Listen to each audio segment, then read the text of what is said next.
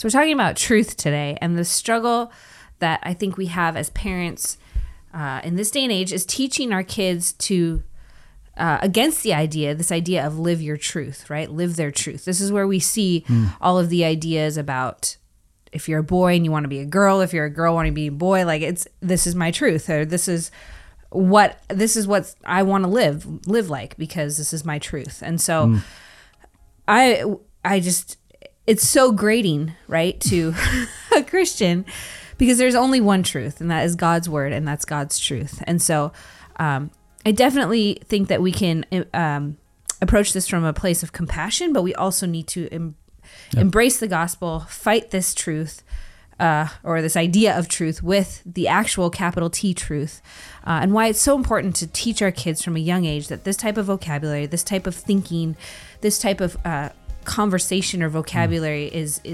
not godly, and it is not the way that the Lord wants us to live. And so we are going to discuss more of that on the other side.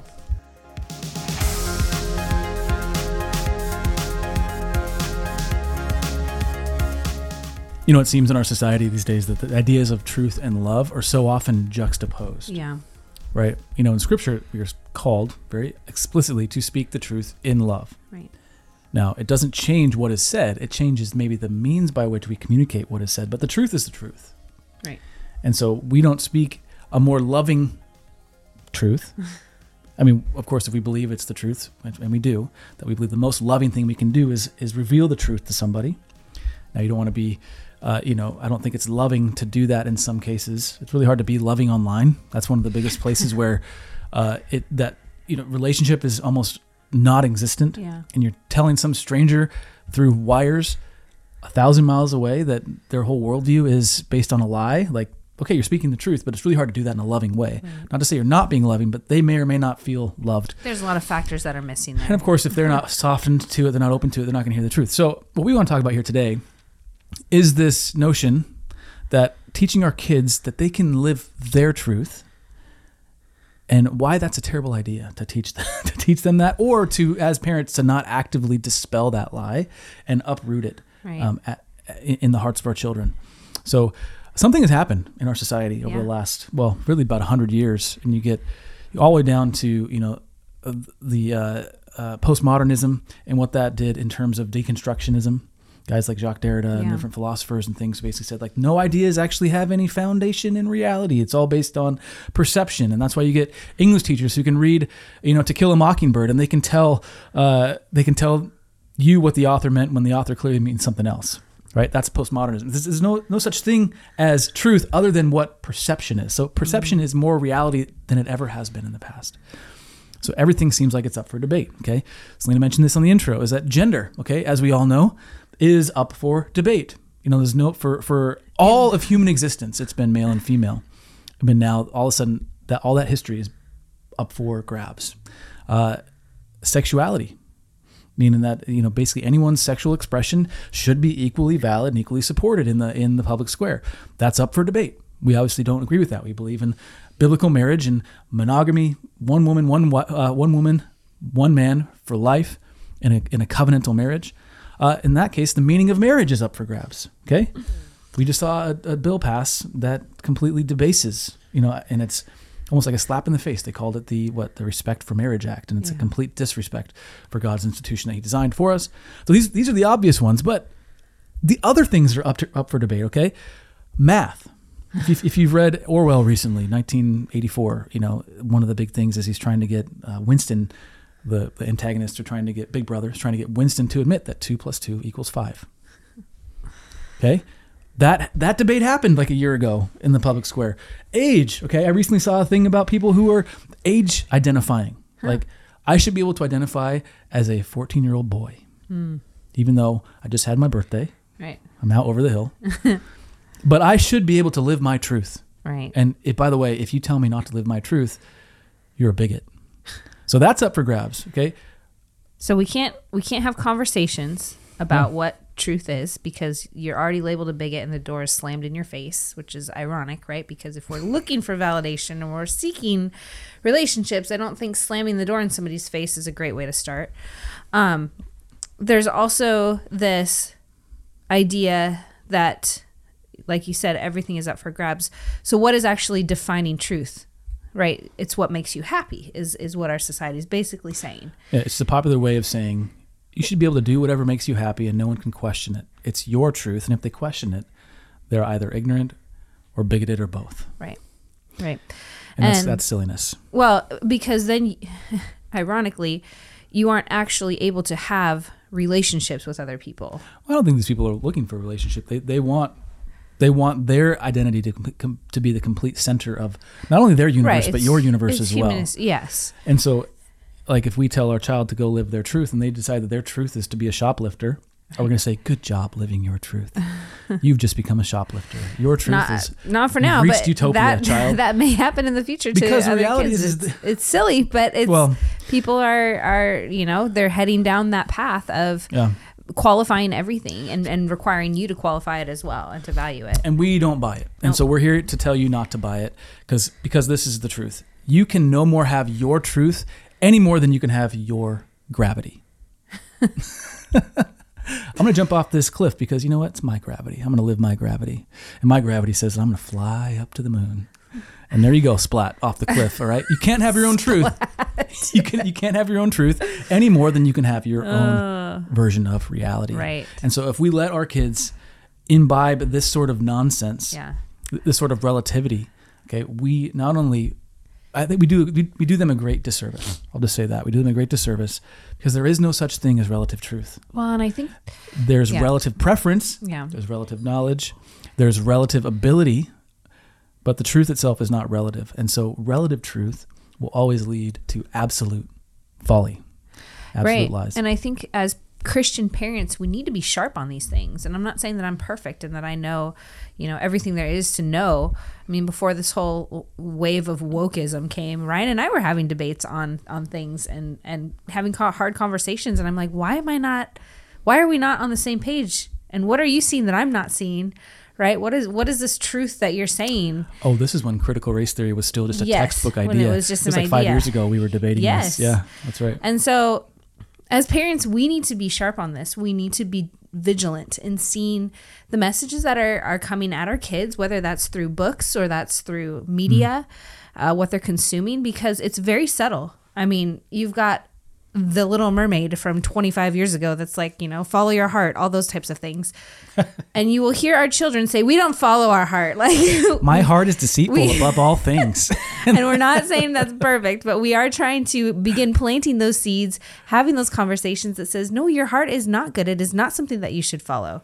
You may feel emotions or something, but who is our ultimate authority, and what word do we actually live by? What truth is the actual truth, right?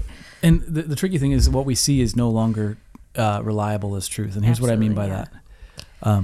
We have to know the truth outside of our experience. Yes. Because think about it, okay? I don't use Instagram a lot. Selena knows this. She'll send me messages that are funny, and I don't get them for until you tell me to get them in person. But on Instagram, they have these filters that women put on their faces, and they show the half is with the filter, half is without the filter, and you'll be like, that is not even the same person. Right. I was downloading, what app was I? I was getting an app onto my phone. I can't remember what it was. Anyway, below it was like this a different app that they were advertising for, and the app was literally, the whole point of this app was to doctor your selfies in such a way that you don't even look like a real person. It's basically one step above deep fake technology. Yeah. I can change my hairstyle. I can change how my jawbone structure looks. I can change my eye color. I can change my face, like my skin tone, all that kind of stuff. And it's no longer like if someone sends you a picture of themselves, or you see a post on social media, or even you watch a video, there's no telling if that's actually the truth. Right. It's funny. I joke. I used to say, I still say this actually. I think costumes are a form of lying. He hates anything like dressing up and other than someone that is not himself. You're pretending to be someone you're not. Now, it's not quite a lie because you're acknowledging that, hey, I'm dressing up as a cat. I'm a human being dressing and acting maybe in some ways as a cat. It becomes a lie when you start treating the pretend reality as the truth, okay? So if our child dresses as a cat, say, that's cute. You're a human dressing as a cat. They say, no, I'm actually a cat. let's talk. Let's call a psychiatrist. Yeah. Or, you know, even I would even go so far as to say some stuff like yoga pants, it's just a lie that's in your face because of the way that it changes. Or like Spanx, remember those? I never wore them. Remember those? Like I wore them. No, but you remember, like, there are these things that people would wear to make their fat not look fat. Yeah. And I saw this, there was a pastor, I remember like 5 years ago, he had a website, and it was this website that was all about pastor fashion. And he was saying, like, pastors should wear Spanx. Here's why Spanx are the best, because you look fit on stage. And I'm like, I don't know what you are, but this is not what pastors. Spanx under the clothes, right? Yes. Okay, that's all I'm envisioning is pastors in Spanx without pants, and I'm like, where is this going? This is just too much. This is my brain right now, people. But the point is, like, our reality is so experiential right now, and it's so, truth is so based on the experience, and at some point you got to face the actual truth. Right, we're idealizing and we are idolizing ourselves above God. And humanity is just once again elevating themselves through expression, through emotions, through whatever they believe. So we're going to kind of pick this apart. This idea that you can choose your own truth, live your own truth. There's 5 kind of aspects of this that we want to help you reject. Okay. Reject that lie. Okay. So the first aspect of that to reject is that this lie is that you can choose who you want to be. Now, you might be saying, well, Ryan, you can kind of choose who you want to be, because you can choose to be an astronaut. You can choose to be that's whatever. Done and over, people. That was the last 10 years. This time you can choose to be a cat, or you can choose to be a boy if you're a girl. You can choose to be. So here's Let's define this term. So there's 2 books out right now. I don't know when they were released. I think the latter one I'm going to mention was released fairly recently. There's one called they're both called Live Your Truth. Oh. One is by a guy named Kamal Ravikant. Okay, he wrote the first version, and then there's Alicia Childers. She wrote the second Live Your Truth, and the second Live Your Truth is basically live your truth and other lies that society will tell you. Right. Hers is so I've not read that book, but gospel. I think Alicia Childers is pretty reliable. She's an apologist. She talks about like progressive Christianity. She debunks it. But anyway, this first author who wrote this other book called Live Your Truth, not Alicia Childers, says this: you can always choose who you want to be and how you want to feel. The more you work on the inside and the less you let outside circumstances define you, the better your life will be.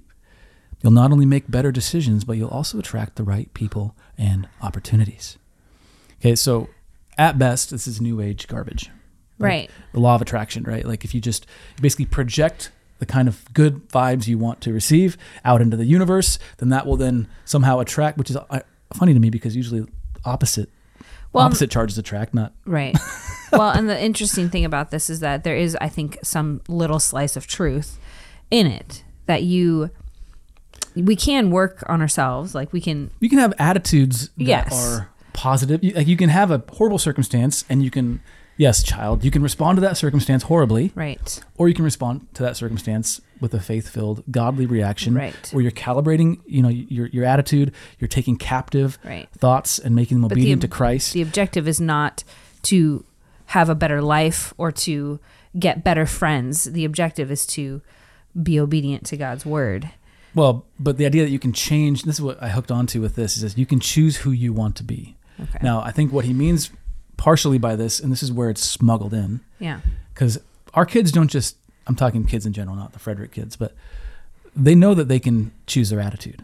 Yes. But the lie that they're being told is that you can actually create your own version of reality based on who you want to be. Do you feel like being the gender that you weren't created as? You can choose that. That's because, it's all up for grabs. So that's what I'm trying to reject here. Got it. So the way that we reject this idea that you can actually choose to create your own reality, who you are as your own identity, is that your identity is this, child. Again, we're talking to our children now. Right. You are made in God's image for a purpose, and that purpose is singular, to glorify Him. Right. You are not here to squeeze as much happiness out of this life. You are not here to actualize your version of reality that you want. You are here to reflect the image of God in a way that glorifies Him. Right. That is the one soul infusing purpose that will change everything. We get this from Ephesians 2, verse 10. Do you want to read that? Sure. For we are His workmanship, created in Christ Jesus for good works, which God prepared beforehand so that we would walk in them. again, the importance of, which are things that we mentioned quite a bit on this podcast or these videos, knowing and memorizing scripture first and foremost. Second, knowing and memorizing or catechizing your children, because what is that answer? Where did you get that answer from? Sorry, what catechism did you get that? We're made in God's image to glorify him. Oh yeah. What is this? What is the chief end of man? Right. Yeah, to enjoy God and glorify him forever. Right. These simple truths, training your children in them, they will be sharp. They will understand and see the lie for what it is, and they will be able to reject it and ideally have compassion on the people that are struggling and be winsome in their conversations with people that embrace these lies as truth. So the second facet of this is going to ruffle some feathers, and I think it's a lie. Now, hear me out. The lie is this: you can choose what you want to do. Now, what I mean by that, why I think that's going to ruffle some feathers is that, we mentioned it earlier. You can choose if you want to go to college or not go to college. You can choose if you want to go to be a teacher or to be a doctor. Like, generally, I'm not going to argue with that. But the premise is this, and this is a quote again from the same book. It's by Ravikant is the author. He said, "We need to minimize our regrets and choose to do what we want instead of what we should." Okay, I reject that wholesale. We don't get to choose what we want. We don't get to act purely on desire as Christians. Yeah. And I don't think there's a bedrock to that statement that is more real than the idea that I should be able to do whatever I want. And what I mean by that is, there are certain jobs that, yes, our worldview will not allow. I can't go in good conscience and do any job that I would want to do. I can't go act in any way that I want. We're going to talk about that one next, is you can choose to act however you want to act. And behave how you want to behave. But the point is that desire does not trump duty. But here's the thing. When we have a worldview that is completely centered around Christ, we look to him and say, "Christ, you are my Lord, my Savior. What would you have me do?" The duty he assigns is going to be infused with joy that is going to outjoy any desire that came from my own heart. Right. Again, I love how you said that. When we're centered around Christ, his desires become our desires, right? Amen. You can say that in Proverbs. He will give you the desires of your heart. Well, there's a huge first part of that verse, which is seek first the kingdom of God. And we have a lot of people that would say they'd gloss over the seek first part, and then they would gladly take the he'll give you the desires part. When really they're not seeking first. They're seeking maybe third or fourth, the kingdom of God. And give me all the desires of my heart. And the motivation is your heart desires versus actually seeking and knowing God. Because when you seek and know the Lord for who he is, then your desires become his. And so there's this match, and that's why the joy comes, and that's where the fulfillment, the contentment, the obedience, the duty, the joyful duty comes in. Yeah. It's good. The other facet of this idea of living your truth that we want to debunk is the facet that says you can choose how you want to behave. In other words, you can choose your own morality. Morality is preferential, and anyone who says otherwise under this worldview is closed-minded and bigoted, which we've covered that a little bit. But if it's so preferential, why make the moral statement? That's the thing, is a lot of times people are borrowing from the Judeo-Christian worldview and saying, it is unjust to tell someone what they love is wrong. Well, where's your idea of justice coming from? Right. And why did you feel the need to tell me that I'm being unjust? Right. So there's some moral structure there telling you that you are more righteous than me in this case. So tell me, where are you getting that morality from? Yeah. And you'll find it's usually just a cherry-picked version of Judeo-Christian morality, and they've gotten rid of all the stuff they don't like, and then they've just made you feel bad about not getting rid of that stuff yourself. So instead, teach them God's law by teaching them his word. Okay, so this is John 14, starting in verse 15. It says, "If you love me," this is Jesus talking, "if you love me, keep my commands, and I will ask the Father, and he will give you another advocate to help you and to be with you forever, the Spirit of truth. The world cannot accept him because it neither sees him nor knows him, but you know him, and he lives with you and will be in you." Okay, I love this because it's like Jesus is saying, you need to adhere to this absolute line that I'm drawing, and you're not going to be able to, but I'm going to give you the Spirit of truth, the Holy Spirit himself, to help you. And just so you know, the world's not going to understand a lick of it. Right.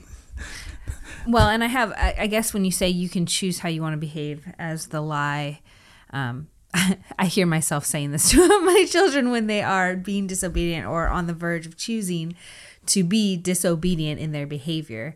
So this is different, right? You're telling me this is different than... Well, what you just described is within a behavior construct, a behavior worldview. Yes. It's like you can choose how you want to behave, but not all choices of behavior are equally moral, is what I'm trying to say. It's good.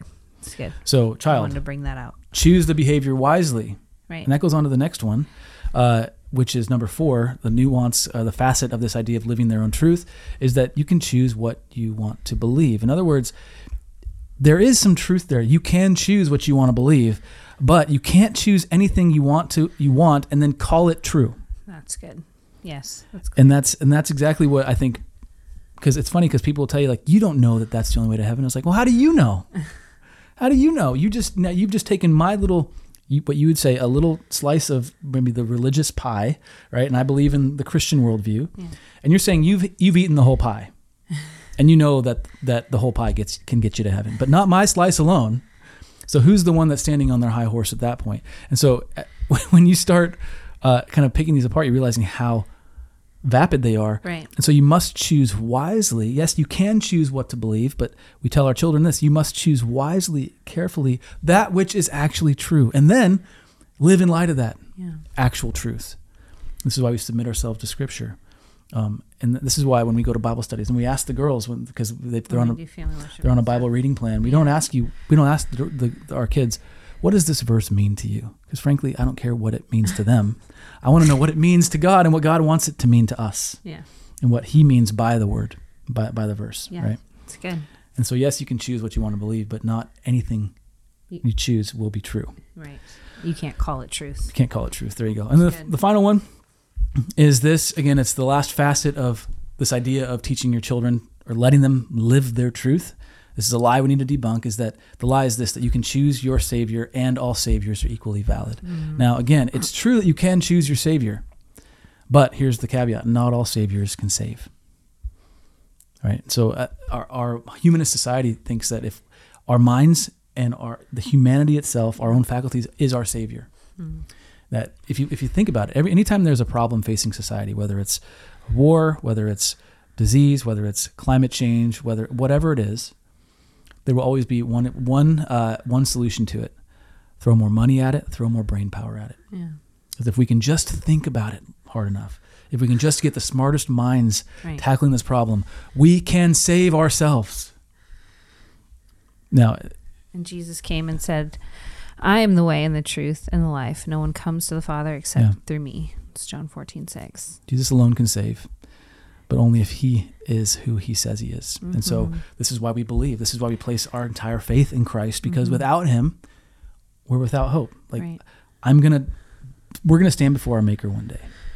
Oh. I love that passage from who was the Alistair Begg. He talked about the man on the middle cross. Oh yes, yep. Right, and people in heaven are going to be like, "Why are you here?" And Alistair Begg says this: if that statement starts with anything remotely sounding like because I lived the right way, in the first person, and he said the only right answer to that question is because the man on the middle cross said I could come. So good. Because He alone saves, and I'm going to stand before God someday, and my whole eternity is going to be hanging on that cross. Yeah. And if it's not, I have no hope standing before the living God, because He can't look at my moral record and say you're clean enough. No. And our good deeds are as filthy rags to Him. There's nothing we can do. You can't look at our family and say you raised them well, you did all the right things, you served your community. None of that's enough to satisfy the wrath of our holy God. And so we must tell them, you cannot choose your Savior, and you cannot be your own Savior. There is but one man under heaven and earth that saves us. Right. One name under heaven and earth that by which we are saved. His name is Jesus Christ. And so that's the final piece, is that you don't get to live your truth. You live Christ's truth. And we don't actually just live Christ's truth. We actually live with truth Himself. He says, I am the way, I am the truth, and I am the life. So let us point our children in that direction. Let us show them the person who is truth Himself. And may we as parents embrace Him as the truth in the same way. If you don't know Jesus, we want to invite you into a relationship with him to understand what it means when we say that Jesus is truth and that his truth is the only saving truth. He's the only Savior. If you want to find out more information on that, just go to thenewsisgood.com. We'd love to see you there. Let's pray. Father, we thank you that you have given us your truth, that you've seen fit to reveal your will, not in a well-edited video, not in an audio track, but in the Word incarnate, the Word through Jesus Christ himself, but also the Word in the scriptures that you've given us to say, this is your will, this is your testimony, this is your truth.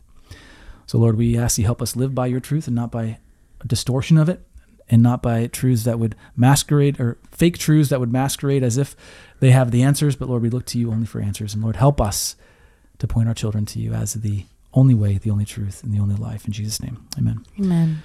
All right, thank you for joining us. It's a long episode, so I'm just going to close it down. Right? This episode of Fierce Parenting is in the can. See you again in 7 days. Until next time. Stay fierce.